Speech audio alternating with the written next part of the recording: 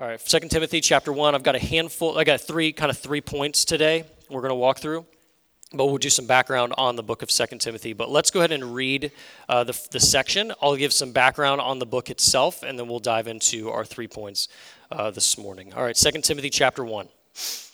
Paul, an apostle of Christ Jesus by the will of God, according to the promise of the life that is in Christ Jesus. To Timothy, my beloved child, grace, mercy, and peace from God the Father and Christ Jesus our Lord. I thank God, whom I serve, as did my ancestors, with a clear conscience, as I remember you constantly in my prayers night and day. As I remember your tears, I long to see you, that I may be filled with joy. I am reminded of your sincere faith, a faith that dwelt first in your grandmother Lois and your mother Eunice, and now I am sure dwells in you as well. For this reason, I remind you to fan into flame the gift of God, which is in you through the laying on of my hands. For God gave us a spirit not of fear, but of power and of love and of self-control. This is the word of the Lord. Let's pray. Lord, we thank you and praise you, Lord, for the amazing work that you're doing in each and every one of us. God, thank you that you went to the cross to die the death that we deserve. God, thank you that you became a man and that you walked the earth, that you lived the life that we couldn't live. And God, we thank you that you did not just stay in the grave, but Lord, you rose again so that we could have life, and we could have life to the full.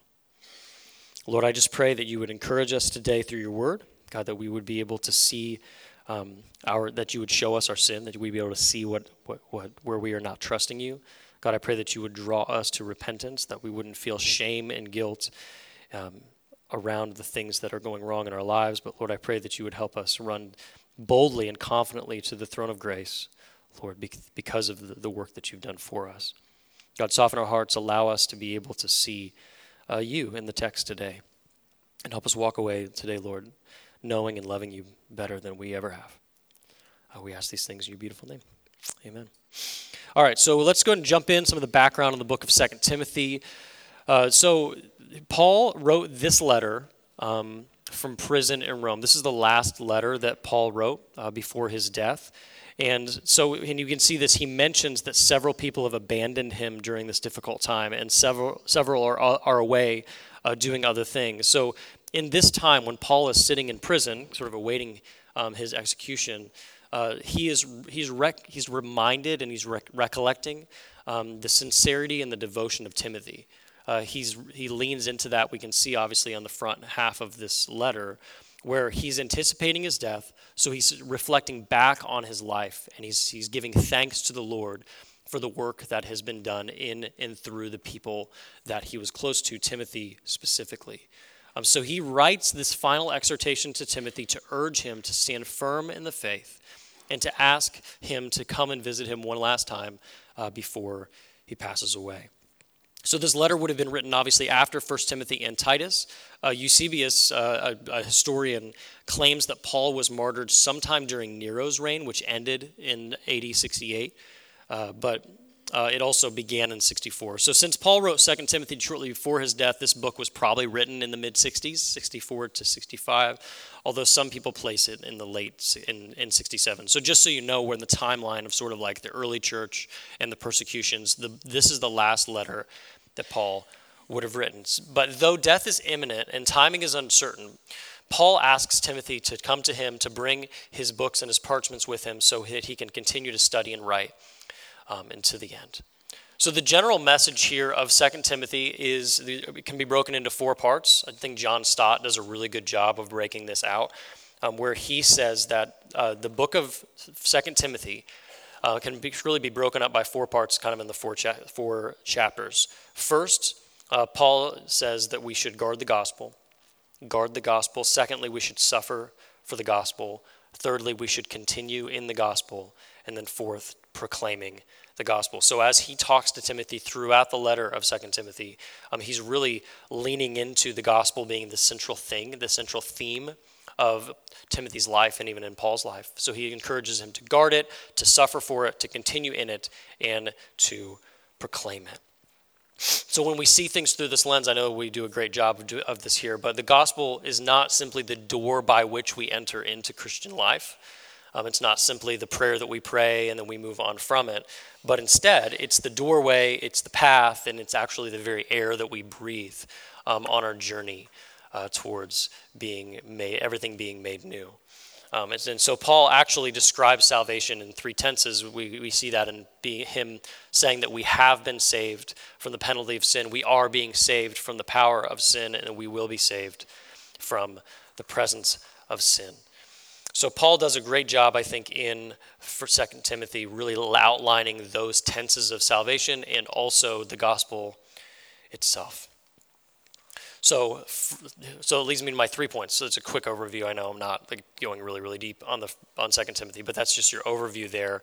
The first thing that Paul does in verses 1 through 7 is he reminds Timothy of his faith. He's sort of giving these reminders to Timothy as he's going through this first section. So it's a lot of remembrance that Paul is doing.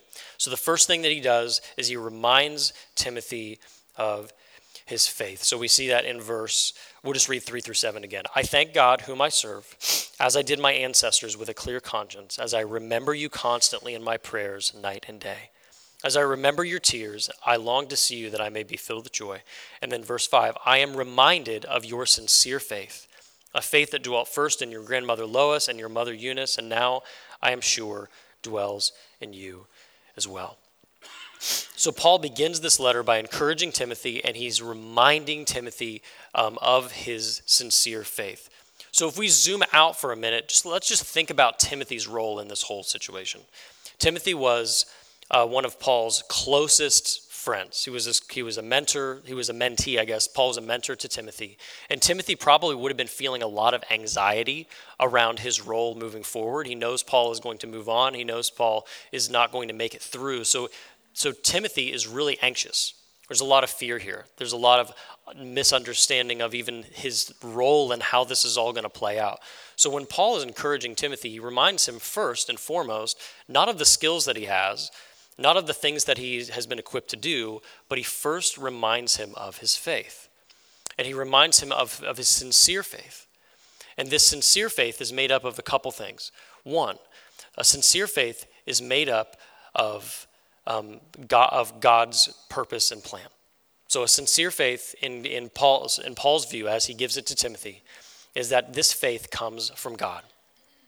And we can see that in Ephesians chapter 2, where it says, for by grace you have been saved through faith. This is not your own doing, it is a gift of God, not a result of works, so that no one may boast.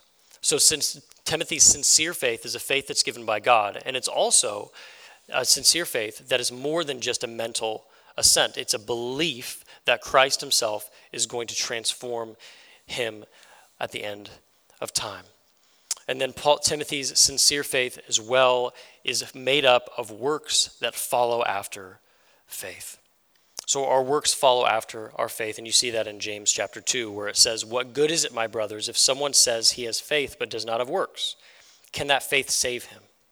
If a brother or sister is poorly clothed and lacking in daily food, and one of you says to them, go in peace, be warm and filled, without giving them the things needed for the body, what good is that? So also faith by itself, if it does not have works, is dead. So the sincere faith that Timothy had was a faith that was given to him by God that Paul is reminding him of. It's a faith that has been, that is more than just a faith in something bigger than himself, but it's actually a faith that's transformed him. And then also it's a faith that's worked itself out in his daily life. The second thing Paul highlights about Timothy's faith is that it had its origin in his mother and in his grandmother. So he says it there, I'm reminded of your sincere faith, a faith that dwelt first in your grandmother Lois and in your mother Eunice, and now I am sure dwells in you as well. So although Timothy's faith had its origin in God, although Timothy's sincere faith was a gift given to him by God Almighty, there was also another factor that was sort of played into this equation, and that factor was the role that his family and his upbringing actually had in his life. So Timothy was a product of a mixed marriage in Lystra, which was a town in the sort of northern Middle East there. His father was Greek and his mother was a Jew, which would have made him an outsider according to Jewish tradition. But when Paul came to Lystra in Acts chapter 16, Timothy, his mother, and his grandmother all came to know the Lord in that time. But before that moment of them coming to know Jesus, we know that Timothy had been brought up to value the scriptures, to value the word of God. And he was taught by his mother Eunice and his grandmother Lois all of the Old Testament writings. So Timothy's faith certainly came from the preaching of the gospel by Paul to him and his family. But we cannot neglect the role that his grandmother and his mother had in the faith that Timothy had. And I think what's particularly important in viewing this Timothy's faith in light of his family is that each and every one of us as parents, it really highlights the importance of us bringing up our children in the way of the Lord. I know that there's no guarantee, obviously, that if you teach your kids the gospel as kids, they are the guaranteed Christians or whatever. But you can see here that the faith of his grandmother and the faith of his mother actually played a huge role in Timothy coming to faith as well.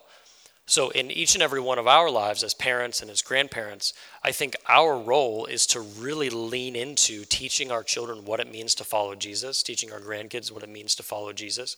Because I know personally, like I know that I have the faith that I have today, sure, because God gave it to me, but because my parents and my grandparents prayed over me, they taught me, they disciplined me, they raised me up in the ways of the Lord. So now I'm able to, as a 34-year-old man, be able to do the same thing for my kids.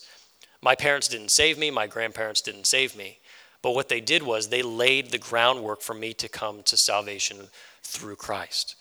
And I think for each and every one of us as parents, the work that we do in teaching our children and showing them what it looks like to walk out our salvation with fear and trembling, it may not seem like it's working, because I'm sure there were many moments in my mom's life where she was like, man, this kid is a hellion. I don't know where he came from.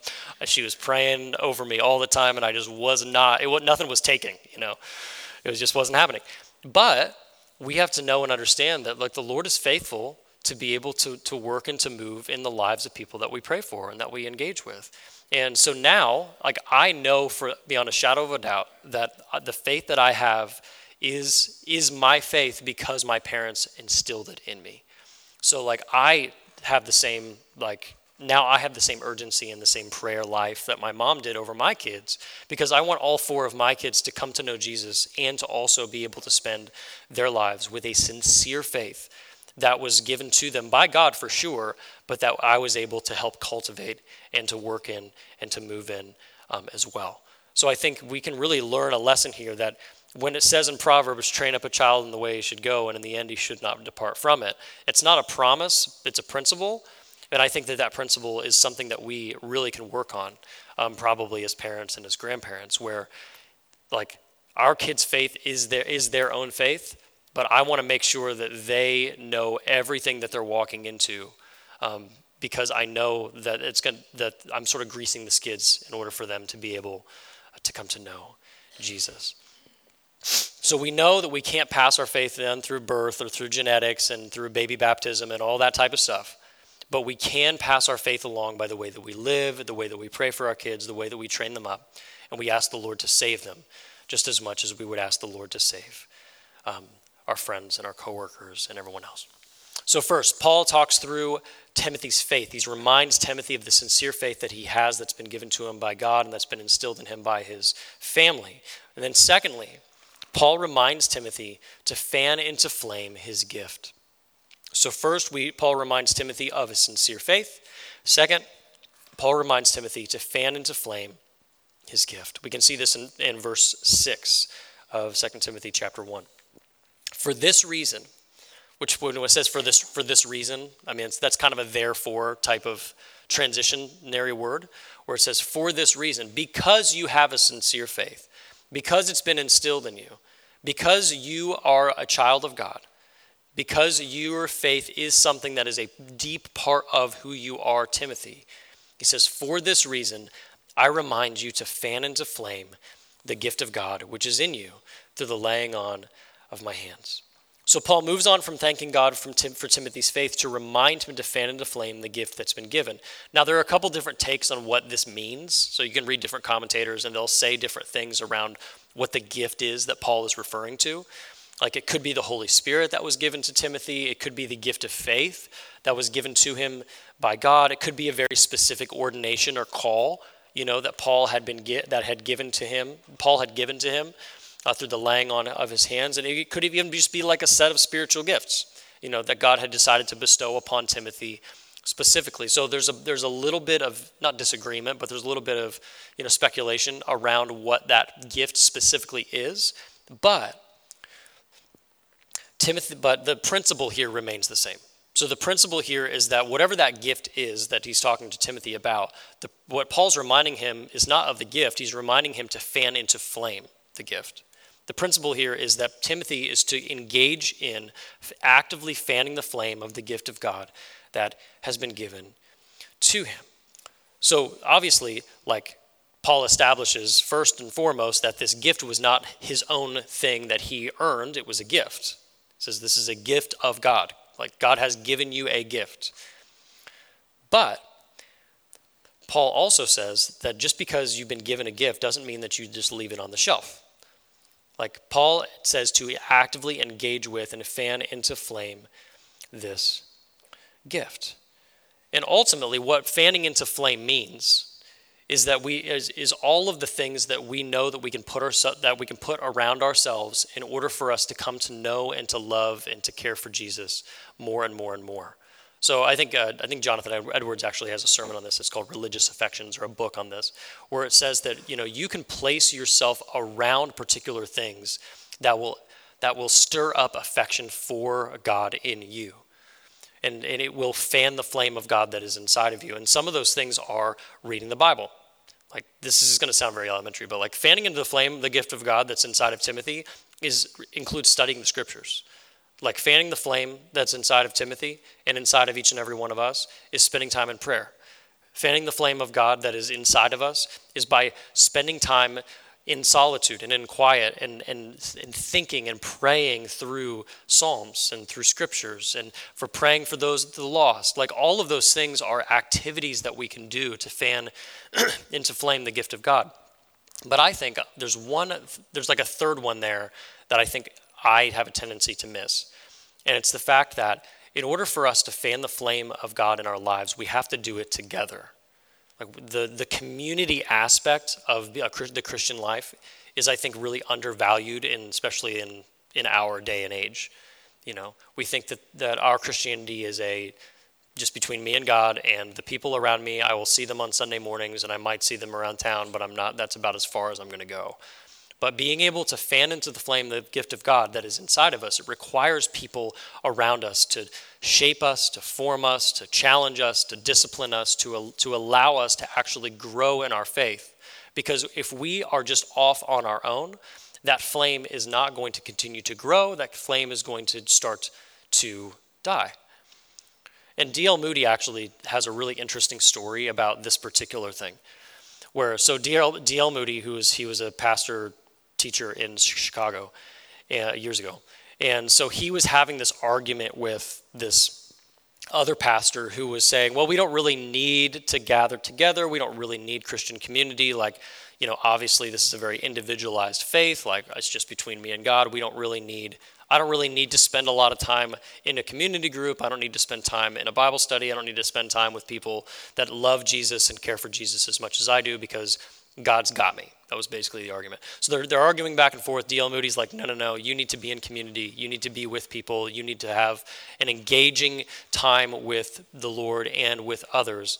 So they're arguing about it, whatever. And so they're walking and doing this, and eventually they come to like this, they made a fire and they're continuing to talk, because I don't know, that's just what they did. And so they make a fire. They're sitting by the campfire, they're continuing to talk. They're not getting anywhere. Like, they're just not able to make a point. So D.L. Moody, he quietly, like, the fire's going. He takes one of the sticks that are in the fire. He grabs it, takes it out of the fire, and he sticks it next to the fire, and he just lets it sit there. And they just sit in quiet for a little while. And what ended up happening was the fire that was in the fire pit continued to rage and continued to burn and continued to go, while the stick that was on fire initially when he took it out, when it was laid on the ground, it eventually burned out and it died. So what D.L. Moody couldn't communicate with words, he communicated through this picture of the flame that each and every one of us have. It's very easy to think that we can keep that flame going on our own. But when we take that flame and we bring it together with other flames, I know I'm like mixing metaphors here, so forgive me. But like you bring that flame into other flames, guess what happens? It grows. They feed off of one another. Like fire only really works when there's like lots of pieces of wood or flammable materials, like it dies off on its own. So what Paul is encouraging Timothy to do, and I think the encouragement for each and every one of us, and myself included, which, is this really, again, every sermon I preach is a sermon for me, and you guys just get to come along for the ride, is I need to spend more time developing tight relationships with people that know and love Jesus. And not only do I need to develop tight relationships with them in the sense that like, oh, I'm friends with so-and-so and he's a Christian, I need to be vulnerable in those relationships because really through the vulnerability in those relationships, that's where the growth happens. So it's not enough for me just to have a bunch of friends and we talk football and we talk a little bit about, our frustrations with our kids or whatever. Like I need to go a layer deeper. I need to be able to say, hey, I have a pornography problem. Hey, I have an anger problem with my kids. Hey, I really am just ticked at my wife all the time. And I just don't want to spend time with her because of X, Y, Z.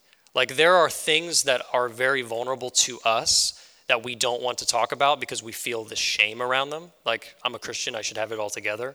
But really through that vulnerability and through the wisdom and through the insight that can come in Christian community, that's really where the flame gets fanned. Do you know what I mean? Like it grows and it grows because of the engagement that we have with the people around us. So Paul reminds Timothy of a sincere faith, number one. Number two, Paul reminds Timothy to fan into flame the gift of God that has been given to him. And then lastly, we can see that Paul reminds Timothy not to fear. Paul reminds Timothy not to fear. We can see that in verses 6 and 7. For this reason, I remind you to fan into flame the gift, the gift of God, which is in you through the laying on of my hands. Verse 7, for God gave us a spirit not of fear, but of power and of love and of self-control. So Paul goes on from being thankful. He moves on to being thankful for the sincere faith of his parents or of his mother and his grandmother. He reminds Timothy to fan into flame the gift of God, and he reminds him that the Spirit that has been given to him, the Holy Spirit that indwells inside of him, is not a spirit of fear. It's not a spirit of anxiety. It's not a spirit of him not knowing what's going to happen, so he devolves into destructive behaviors. Now, if you remember, like obviously Paul is in prison awaiting death, and Christianity as a whole, like just think of the context here. I guess I'll zoom out again. Nero is starting to oppress the church. So where the church was kind of being oppressed a little bit, right after Christ had died and then rose again, like there was some persecution that was happening, but the persecution is like really starting to ramp up. So Timothy is like in the middle of a church, and the persecution is really starting to happen. His mentor and his spiritual father is on death's door. Like Timothy also, as we can see even in 1 Timothy, like he was a timid person. He did not have a lot of self-confidence. He was small in stature. He had stomach issues, as you can see in 1 Timothy as well. Like he was a really insecure and anxious type of person. So when Paul rolls in here and says, the Lord hasn't given you a spirit of fear, he's saying that specifically because the things around Timothy were scaring him. He wasn't saying ignore everything around you. He was acknowledging the fact that there are things to fear. But the spirit that we have given is not one that drives us to fear and anxiety, but the spirit that we have been given always brings us to power and love and self-control. So what Paul does is as he always does, is he points people back to God. So in the midst of his fear, in the midst of Timothy's anxiety, in the midst of Timothy's frustration, Paul doesn't say, hey, you should just try harder, or you should just do better, or it's not that bad, don't worry about it, like things will happen, God's got a plan, whatever. He acknowledges his fear by saying, God has not given you a spirit of fear. God hasn't given you and equipped you with fear, But he's equipped you with power. He's equipped you with love. He's equipped you with self-control and with a sound mind, as the King James says. The Holy Spirit that lived in Timothy and the Holy Spirit that lives in each and every one of us who have trusted in Christ, the Holy Spirit always empowers us to overcome fear. Always does. So what Timothy needed to overcome his fear is the power and the love and the self-control that the Holy Spirit brings. Timothy was empowered by the Holy Spirit to endure any suffering that came his way. And we'll see that as we roll through even the next handful of chapters. So the Holy Spirit enables Timothy to love the lost. He enables Timothy to have the power to be able to engage with those who are spreading the false gospel throughout the church. And he's even given him the self-control and the sound mind to be able to resist the temptations of sin, to resist the temptations of anxiety and fear, and to be able to trust in God fully. Now, I have a tendency to be like Timothy in the sense that I sometimes allow fear to be the driver sort of my reactions, of my frustration, like of the way that I even go through the world, like. And I think we talked about this a couple years ago with like the political stuff. Like I sometimes will allow political events in the world or in our country to drive me crazy, and I'm scared and I'm fearful and I'm angry, and it drives me into like being short with my kids and short with my wife or whatever. Like the Holy Spirit is not in my life for me to live a fearful life, but the Holy Spirit has been given to me so that I can walk in the power of his Spirit, so I can walk with love towards my enemies and towards those who persecute me. And the self-control of knowing and the self-control of being able to resist the temptation to be anxious and fearful and not trust God in the midst of my sadness and my tragedy. So we saw Timothy's sincere faith. We saw that Timothy was to fan into flame the gift of God, and we saw that Timothy was to not fear because of the Holy Spirit that was living inside of us. So as we close, we can see that Paul encouraged Timothy in his faith. He fanned into flame the gifts that God has given to him, and he told them to lean into the Holy Spirit rather than into fear. And many of us live consistently in fear today, and we today need to hear that the Spirit of God has been given to us so that we can have power and love and self-control. So as we take communion today, as we kind of move on into the next part of our worship service, I think it'd be important for us to think through just a handful of things as we reflect on Christ's death on the cross. Is we should examine our faith. We should examine our faith to see if it is sincere. Is it a faith that is simply just, I agree with the concept of Christ dying for my sins? Or is it a faith that actually transforms me? I think there's some of us who are parents that maybe we feel the conviction that we're not really raising our kids to love the Lord as well as maybe we should. Or maybe we haven't even thought about the fact that our kids are like little adults that are going through childhood and that we need to be teaching them how to live an adult faith as a child. There's probably some of us, in this room that have my problem and just want to be just an individual Christian and don't want to spend time fanning the flame of God in the context of Christian community.